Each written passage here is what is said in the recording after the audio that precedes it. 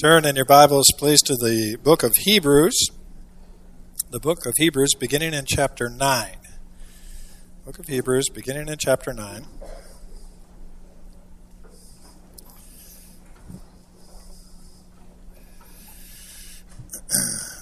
When our daughter Kelly was born, we were planning to have the delivery through natural childbirth, which at the time seemed like something very unique.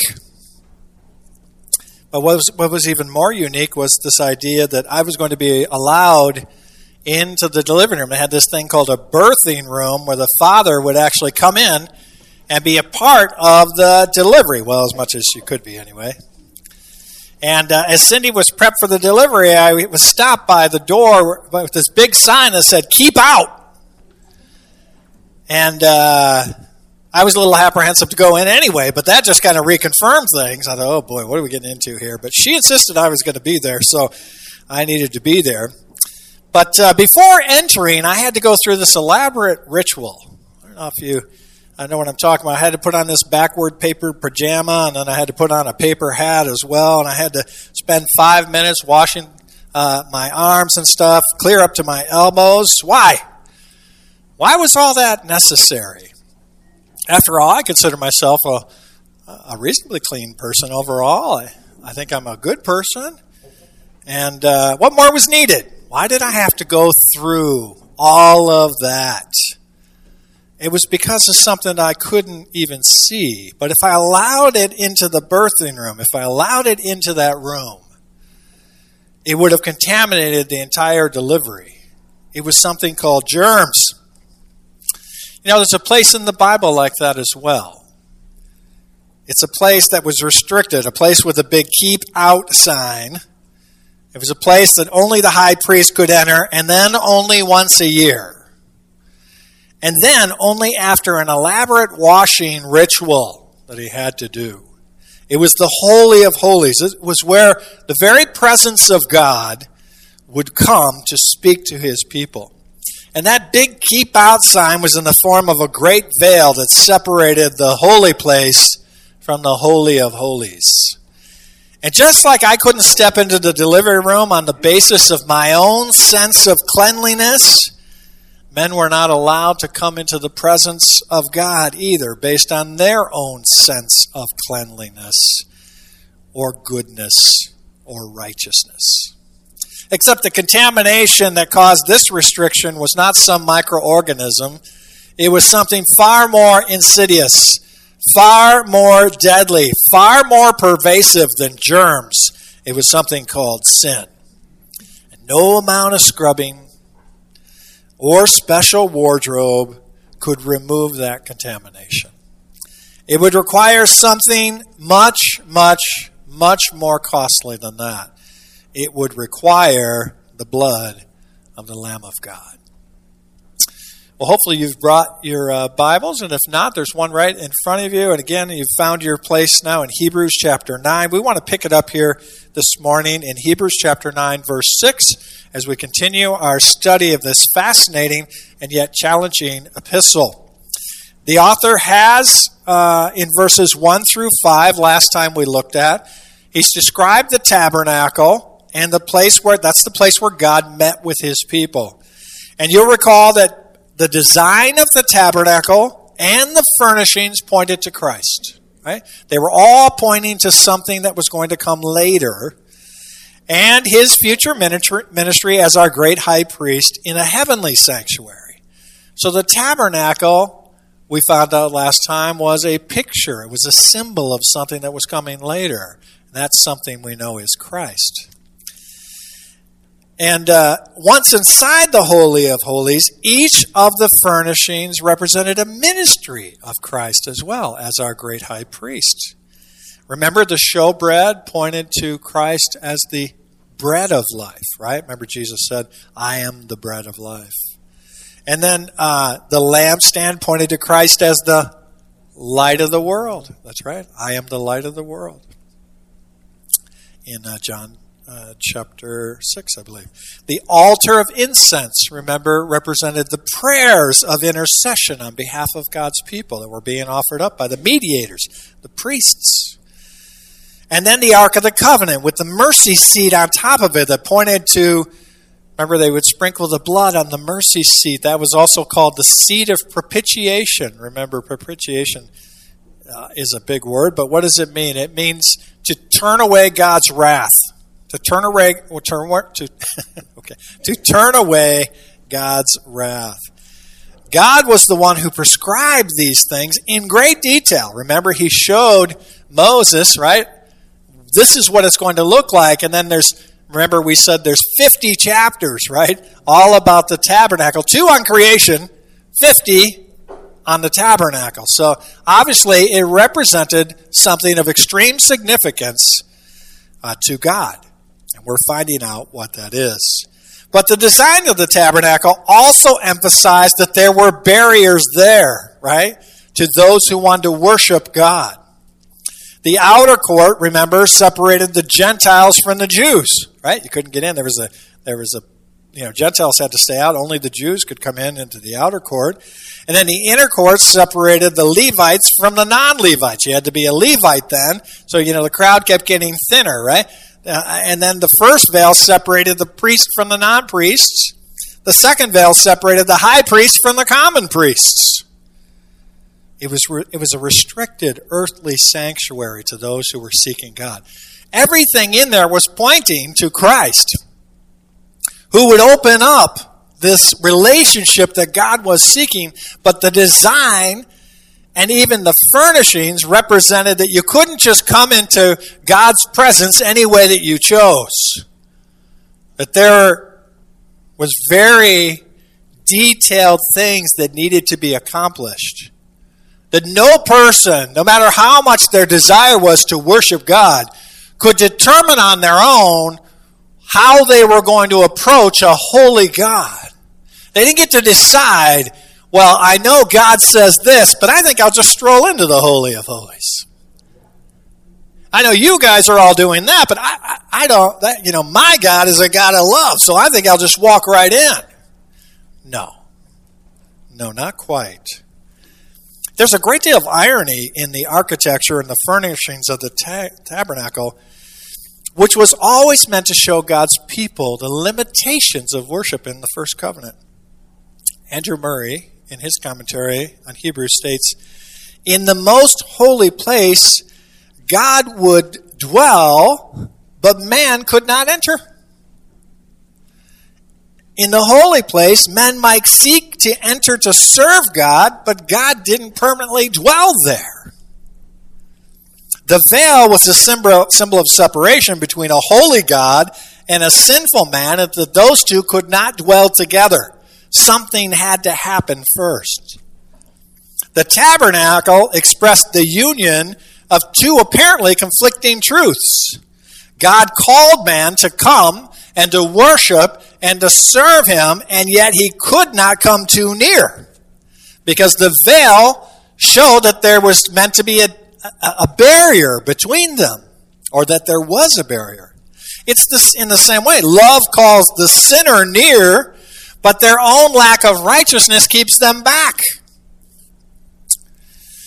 The Holy One instructs Israel to build him a tabernacle in which he will dwell, but then forbids them from entering his presence there. Do you see the irony? Why would God do that? The entrance of the high priest once a year for a few moments was just a faint picture, if you will, that a time would come when access to the Holy of Holies would be given. That something was going to change.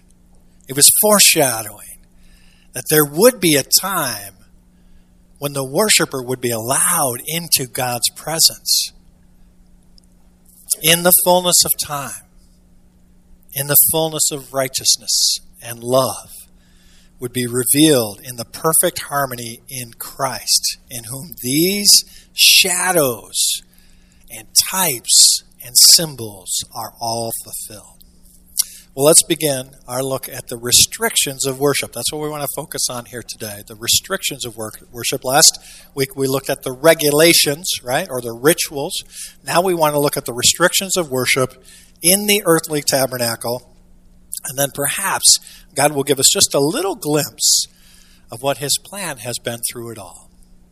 But before we do, let's go to the Lord in prayer, ask him to bless our time together in his word. Heavenly Father, thank you, Lord, again for your wonderful truth. I thank you for each and every one that you've brought here this morning.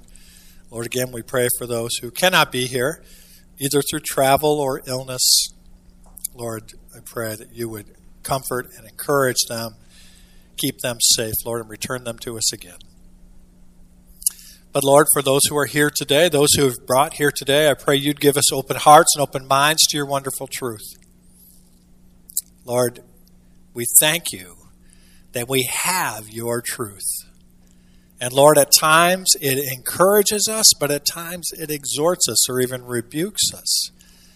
I pray, Lord, we would take that with the spirit in which it is intended, which is to transform us more and more into the image of your Son. Thank you, dear Lord, again, for all you do and the grace that you shed in our lives. Be with us now in this hour. In Christ's name we pray. Amen. So let's look here, shall we, in verses 6 and 7. I want to read those, and then if you have your notes in front of you, we can fill those in as we go. Now, when these things have been so prepared, the priests are continually entering the outer tabernacle, performing the divine worship. But into the second, only the high priest enters once a year, and not without taking blood, which he offers for himself and for the sins of the people committed in ignorance. Point number 1, we find in verses 6 and 7, worship in the Old Covenant was restricted and inadequate. Worship in the Old Covenant was restricted and inadequate.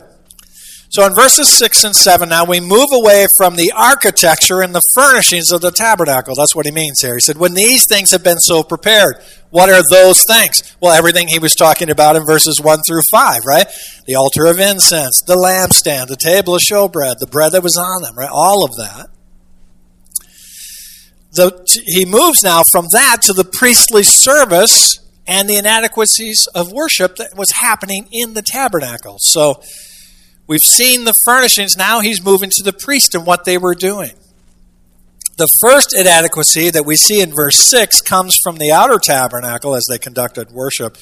And I want you to notice, first of all the constant repetition that was going on every single day in the tabernacle. The regular ministries of the priests that were done in the holy place were as follows. First of all, they had to make sure that the lamps were filled every day. That was meant to be a perpetual light in there. And so they had to keep making sure that those were filled and that the wicks were trimmed and that it stayed burning, that whole time. They were never allowed to be out. And then secondly, they burned incense on the golden altar, right? They had to make sure that the coals were kept up, and then they were putting the incense on there. Those were the prayers, and thick smoke would fill the entire tabernacle, right? Those represented the prayers of the people through the priests, their mediator. And they had to replace the loaves of bread every Sabbath. Every Sabbath day, they had to take those 12 loaves out, and not really out, they had to do what with it? Eat it. They had to eat it in the holy place, okay? And so once a week, they would go in there and replace the loaves, and then they could not just take it out because that was consecrated bread. It was bread set aside for the Lord. And so they would have to eat it in the holy place. You can find that in Leviticus 24.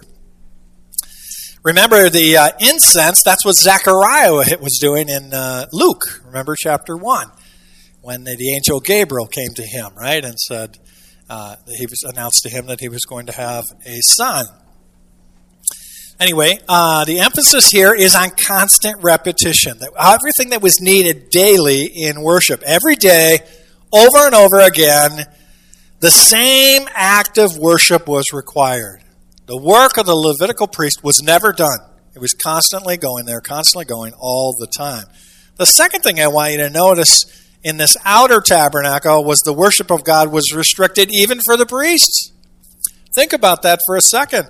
Every day the priest would come into the outer tabernacle, that's called the holy place, to serve and to worship God and to have some indirect fellowship with God in the ministry of the lampstand and the altar of incense, right, and putting all of that on there. But it was also a constant reminder to every priest who walked into the holy place that God was just on the other side of that veil, and I couldn't walk in there. I could not come into his presence, yet he was right there. But I dare not walk in there. I dare not think of that.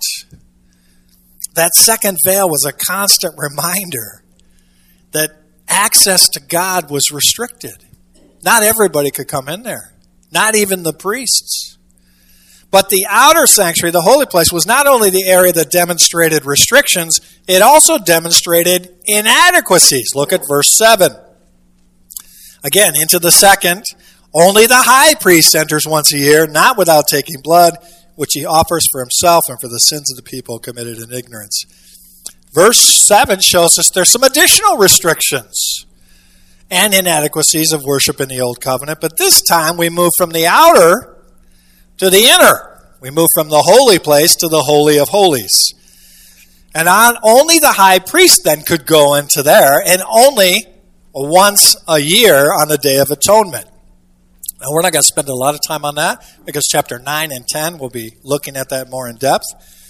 But let me just give you a snapshot version, a Cliff Note version, if you will, of what went on in Leviticus 16.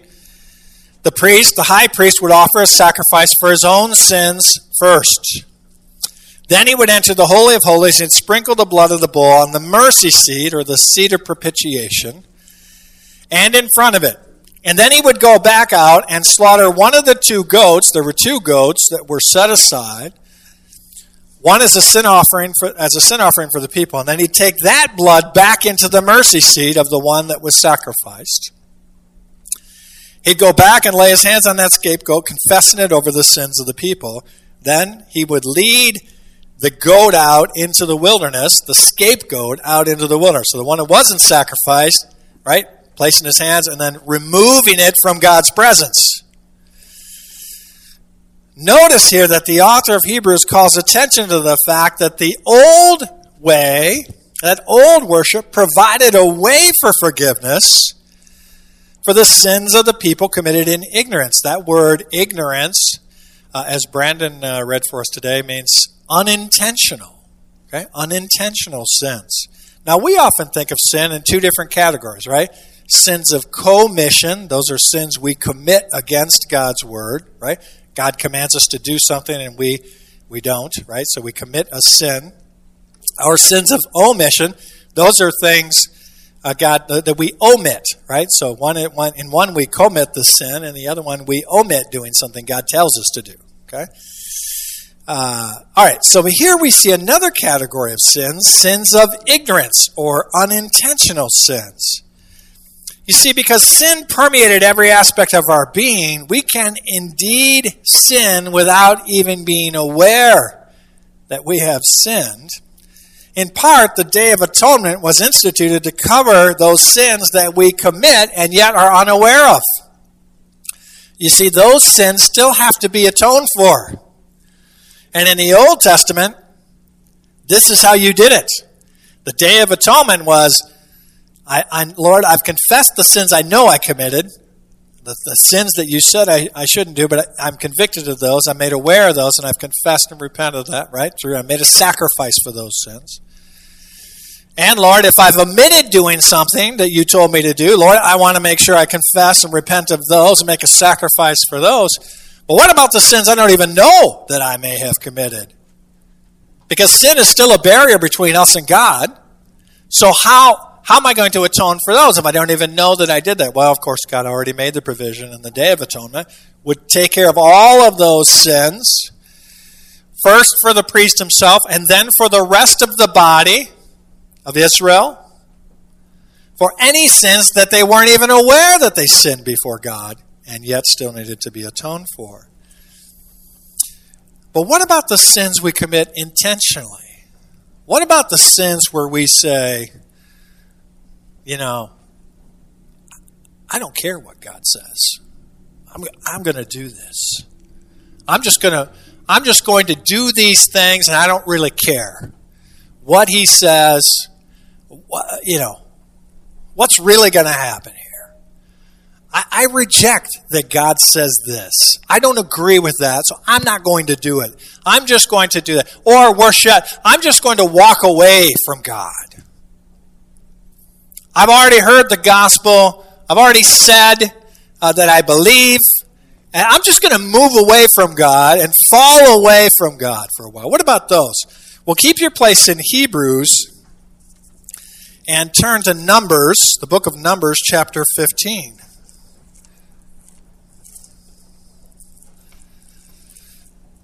Numbers chapter 15, beginning in verse 30.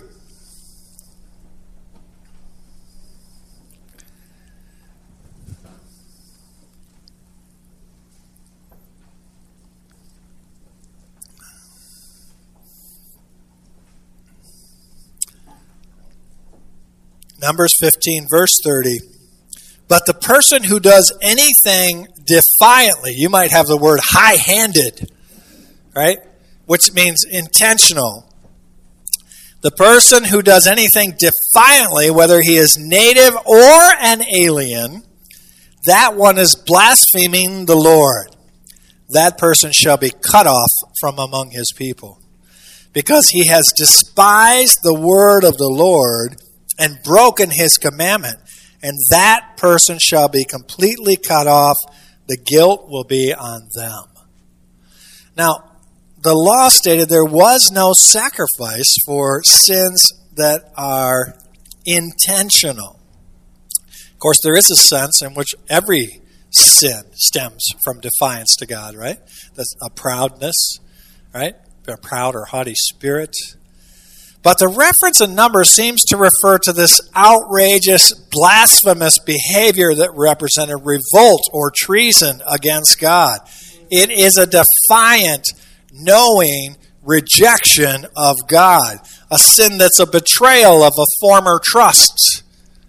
A sin that despises God and holds him in contempt. For sins such as that, there was no sacrifice available in the Old Testament or the New Testament. The writer of Hebrews chooses his words carefully because he's already addressed that sort of sin, remember, in Hebrews chapter 6. Remember, those who have fallen away, that word is apostasy, which is where we get our word apostasy from. The word apostasy means to fall away. It's a deliberate, intentional walking away from God and never coming back. Remember, we looked at that in the warning passage in Hebrews chapter 6. Let's just turn back there for a second. Hebrews chapter 6.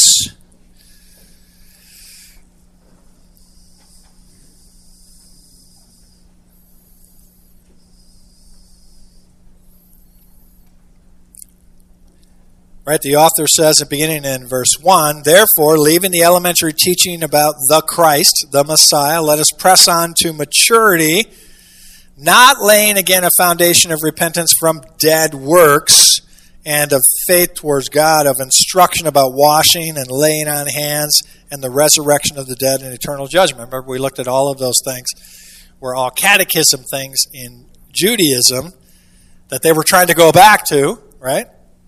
And this we will do if God permits. Verse 4, for in the case of those who have once been enlightened or illuminated and have tasted the heavenly gift and have been made partakers of the Holy Spirit and have tasted the good word of God and the power of the age to come, and then have fallen away. There's our word. It is impossible to renew them again to repentance, since they crucified to themselves the Son of God and put him to open shame. This is the person who walks away from God and never comes back. The person who has tasted, right, the inner conviction of the Holy Spirit. They've been illumined to the words of the gospel. They understand it in their head, right? But they are this close. They're seeing the work of the Holy Spirit in those around them. They've tasted it, but yet never really, truly believed. God says, you go up to that point, you're that involved, you're claiming that that's who you are, and then you fall away. What would be your means of salvation as you've crucified you've rejected your only means of help, which is to cry out to God and surrender your life to Christ? I remember that warning was very difficult as we walk through that. We're not talking about people who backslide for a while. We're talking about people who reject God and never come back. He's going to approach that again in chapter 10. Sneak over there and look at verse 26. Someday we'll be in chapter 10. And if we look at verse 26, he's going to come back to this idea again. For if we go on sinning, how? Willfully or intentionally, after receiving the knowledge of the truth, there no longer remains a sacrifice for sins. If you reject your only means of salvation, what on earth do you think is going to save you? Or better yet, what in heaven or who in heaven would save you if you reject your only means of salvation? But a terrifying expectation of judgment and the fury of a fire which will consume the adversaries. Anyone who set aside the law of Moses dies without mercy on the testimony of 2 or 3 witnesses. How much severer punishment do you think he will deserve who has trampled underfoot the Son of God and has regarded as unclean the blood of the covenant by which he was sanctified and has insulted the Spirit of grace? For we know him who said, vengeance is mine, I will repay. And again, the Lord will judge his people. It is a terrifying thing to fall into the hands of a living God. That's a pretty direct passage, is it not? For those, if there's any here today who've professed Christ but never truly surrendered their life to Christ, that's a scary passage. When the Bible says it's scary, it's scary. So the Day of Atonement would have underscored to Israel a number of these truths, but it also demonstrated how pervasive sin is and the defilement of all the people, including the high priest. It also demonstrated to them that no one dared to enter into God's holy presence without the blood of an acceptable sacrifice. And it demonstrated that people must approach God only through the proper mediator, only through a high priest. And it demonstrated that if the proper sacrifice was offered, God's wrath would be propitiated or turned away or satisfied so that he would not judge our sins. But as glorious as all those truths were, the worship under the old covenant of the earthly tabernacle was inadequate. And the author is going to explain that in verses 8 through 10. So let's look at that. Hebrews chapter 9, beginning in verse 8. The Holy Spirit is signifying this, that the way into the holy place has not yet been disclosed while the outer tabernacle is still standing. Point number 2 in your notes. Point number 2, the Holy Spirit demonstrated that sinful men could not approach a holy God. The Holy Spirit demonstrated that sinful men could not approach a holy God. Notice, first of all, that the Holy Spirit is the one who teaches us the meaning of the sacrifices of the Old Covenant. It tells us right here. The Holy Spirit was the one who's signifying us. It's the Holy Spirit who's teaching us. It's the Holy Spirit who's showing us, who's demonstrating to us what all this means. The Holy Spirit of God is the one who teaches us things that we can learn from the Old Covenant. This is one reason why we study the Old Testament here at PBC. It's the Holy Spirit who inspired all of Scripture. Incidentally, all Scripture is both the Old and the New Testament. And it only makes sense that it's the Holy Spirit who gives us insight into His Word in both the Old and the New Testaments. There are those who profess to be Christians who actually deny the Old Testament as a present active and inspired word for the church today. One well-known pastor recently just said we need to forget the Old Testament.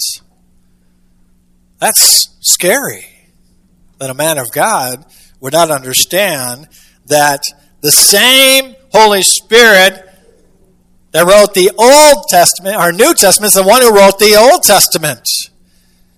It's true we don't live according to the Old Testament as it relates to our means of salvation. Christ has fulfilled all that. But to suggest that we can't grow in our faith in the Old Testament or from the Old Testament, or that it's irrelevant today, is to take away from the Word of God. Christians should not be advocating taking anything away which the Holy Spirit has declared to be God's holy word. Especially pastors. 2 Timothy 3:16. All Scripture is inspired by God and profitable for teaching, for reproof, for correction, for training in righteousness. Why? So that the man of God may be adequate, equipped for every good work. I can't imagine the Psalms or the Proverbs or any other Old Testament book being something that believers should exclude from their daily lives. All Scripture is inspired by God and profitable. All right, I'll get off that hobby horse. Secondly, the text tells us in verse 8 that the Holy Spirit is signifying something in the design and the furnishings and even the rituals that were going on in worship. What was the Holy Spirit signifying? The text tells us he was signifying that the way into the Holy of Holies, into the very presence of God, had not been disclosed yet. In fact, as long as the outer tabernacle was still standing, there would be no access to God for his people. The common person, the child of God, could not come into the presence of God. They could not come into the presence of God. There was no fellowship like we were talking about in Sunday school. God created us in his image to serve and worship him, and because of sin, there's a barrier between us and God that has to be rectified, that has to be solved, that has to be atoned for. Could God's people get into the holy place? No. Only the priest from the tribe of Levi could do that. Could they get into the Holy of Holies? Well, not if they planned on living afterwards. Even the high priest, they had to tie a little rope around him, right? Had little bells there. Make sure they could drag him out if he didn't atone for his own sins. The Holy Spirit was teaching the impossibility of access to God without a perfect priest and a perfect sacrifice in a perfect covenant. Without a Redeemer, without a Messiah, without a Savior, there is no access to God. And as long as that veil was separating the holy place from the Holy of Holies, sinful men would know that they could not approach a holy God. As long as that big veil was there, as long as those veils were there in the outer tabernacle, that entire time, we, as the common followers of God, the believers of God, would have a constant picture, if you will, that God's over there and we're over here and we can't go in there. Only these guys can go in here, but they can only go so far. And only one person can actually go into the presence of God, and then only on one day a year, and then only in a specific way, and then carrying blood as a sacrifice, but not just any blood. It's a constant reminder. There was no access to the presence of God under the old covenant for them. No access under the law. No access under Judaism. There was not then, and there is not today. You cannot do enough good works to come into the presence of God. Excuse me. You cannot determine on your own how you're going to come into the presence of God. You don't get to determine whether God declares you righteous or not based on something that you've done. You don't get to compare yourself with others and say, well, I think I'm better than them, or they've done something I think is worse, or at least that's what my friends tell me, and so I must be good, they're bad, they're the ones who can't come into the presence of God, but I still can. That's called self-righteousness, which God abhors. That's what's meant by that text there. The Holy Spirit was showing by this that the way into the most holy place had not yet been disclosed as long as that first tabernacle was standing.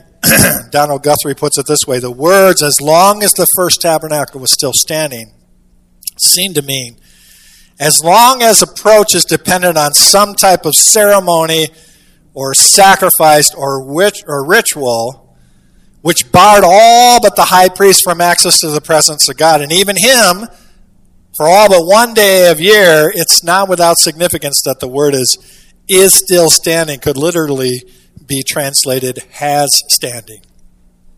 As long as that system has standing, as long as people think, well, that's how my sins are atoned for, or that's how God will know that I'm here, or that's how I could not really approach God, but others could do it for me. As long as that system's in place, the Word of God tells us the Holy Spirit is signifying there is no access to God for you.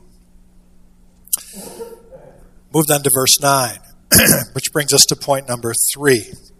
Verse 9, let's look at that together.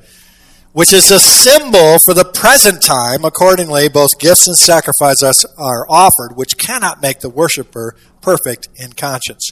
Point number 3, gifts and sacrifices offered could not make the worshiper perfect in conscience.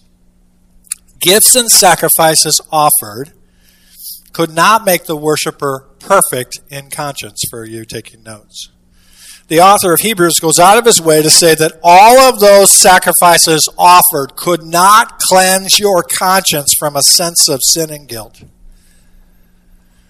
No matter how many times, no matter how many sacrifices they brought in, they couldn't walk away with a clean conscience. Why not? Well, as sinners, we have an inner conscience of guilt that keeps us from drawing near to God. We see this clear back in Genesis.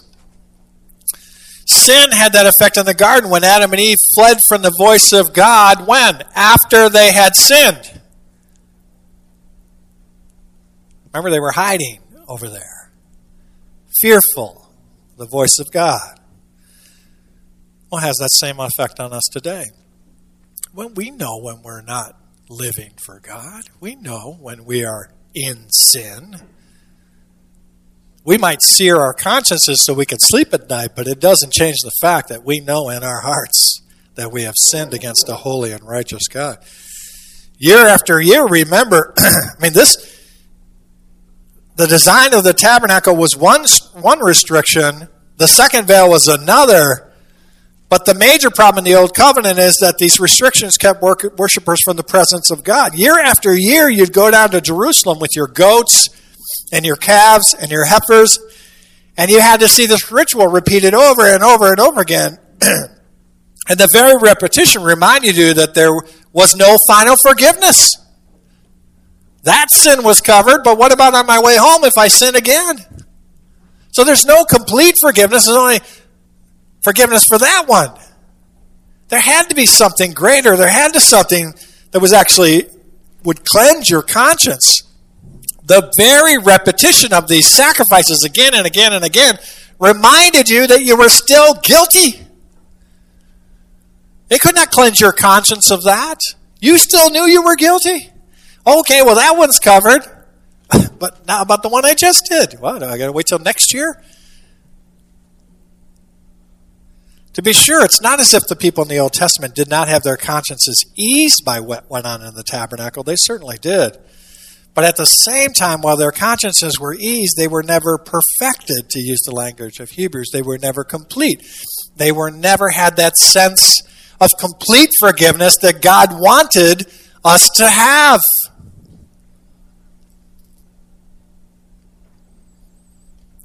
That is, their conscience was never completely put at ease. How could it be?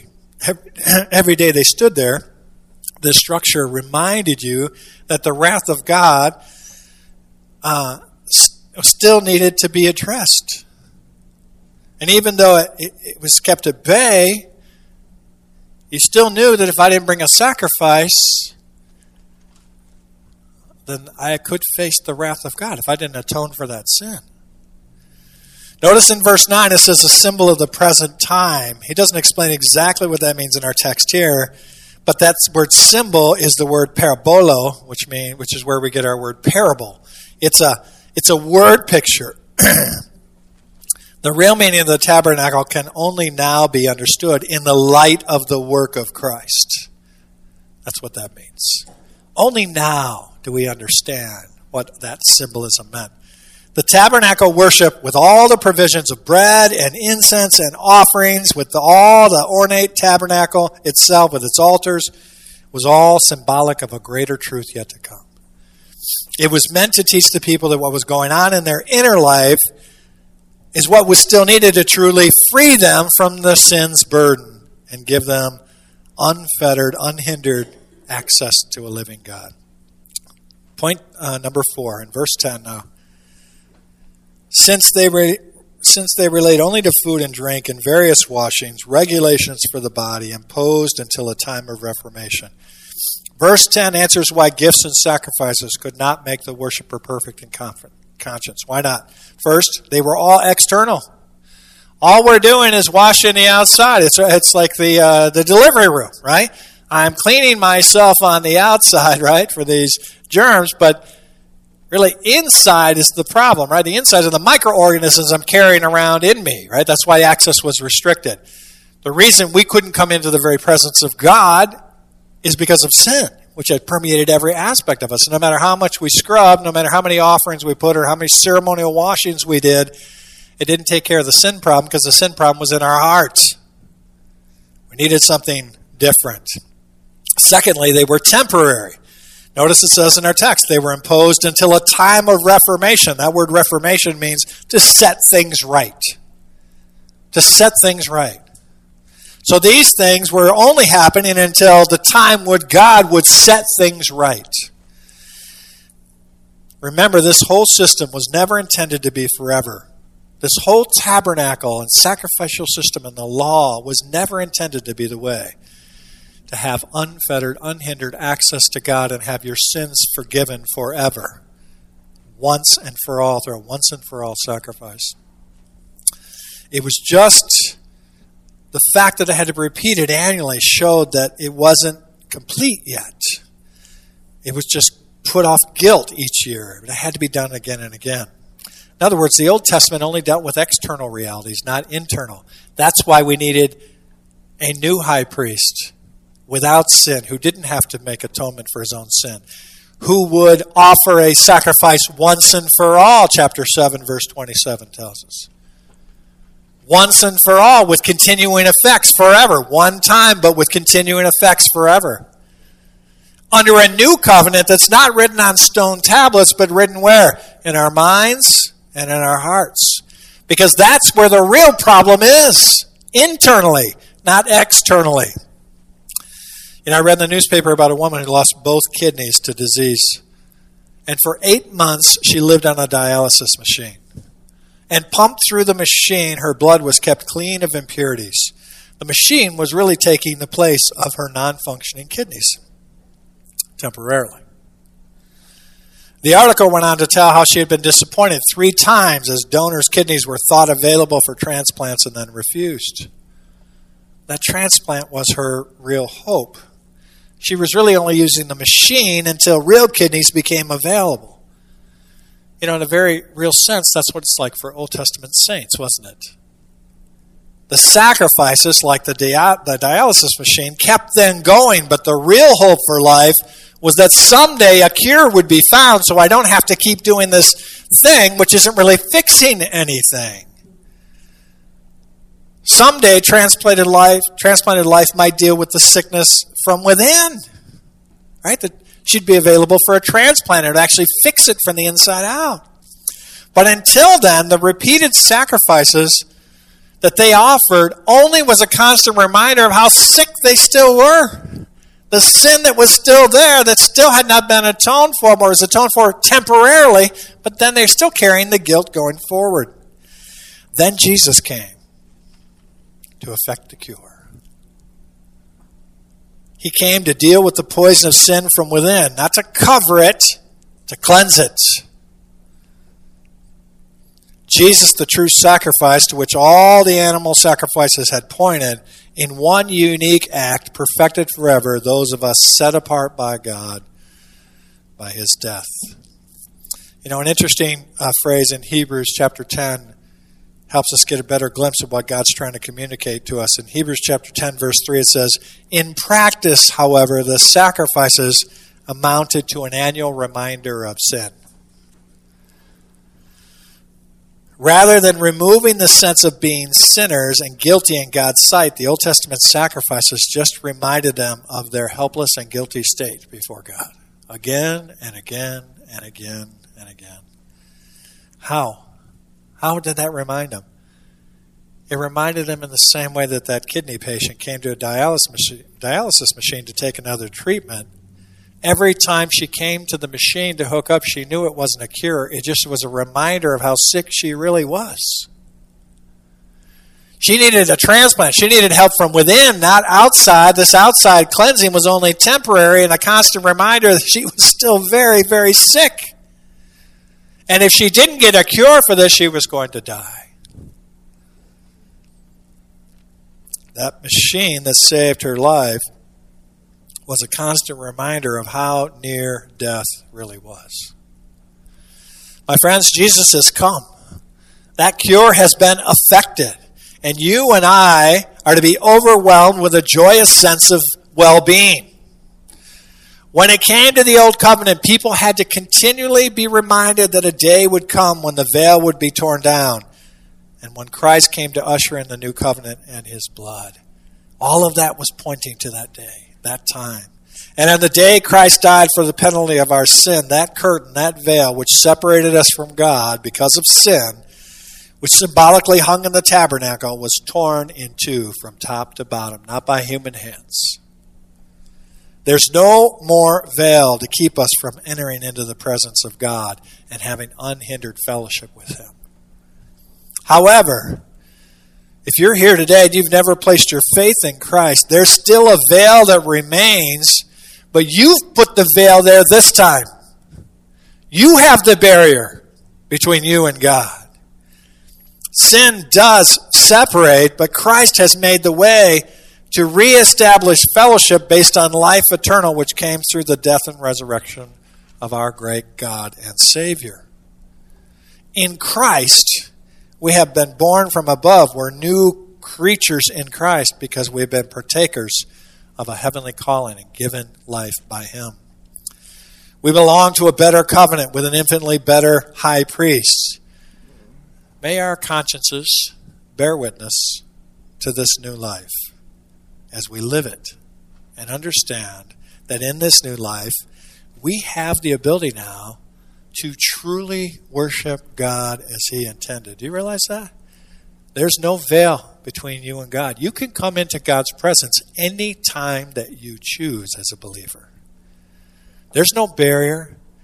There's no veil there. There's no furnishings you only hear about but never get to see that all pointed to Christ. Since Christ came, all of that, you have unhindered, unfettered access to God. And most importantly, your sins have been forgiven forever. Forever. Well, let's live in that victory, shall we? And give him the glory. Well, we're out of time. Actually, past our time. Let's go to the Lord in prayer. Heavenly Father, I thank you for,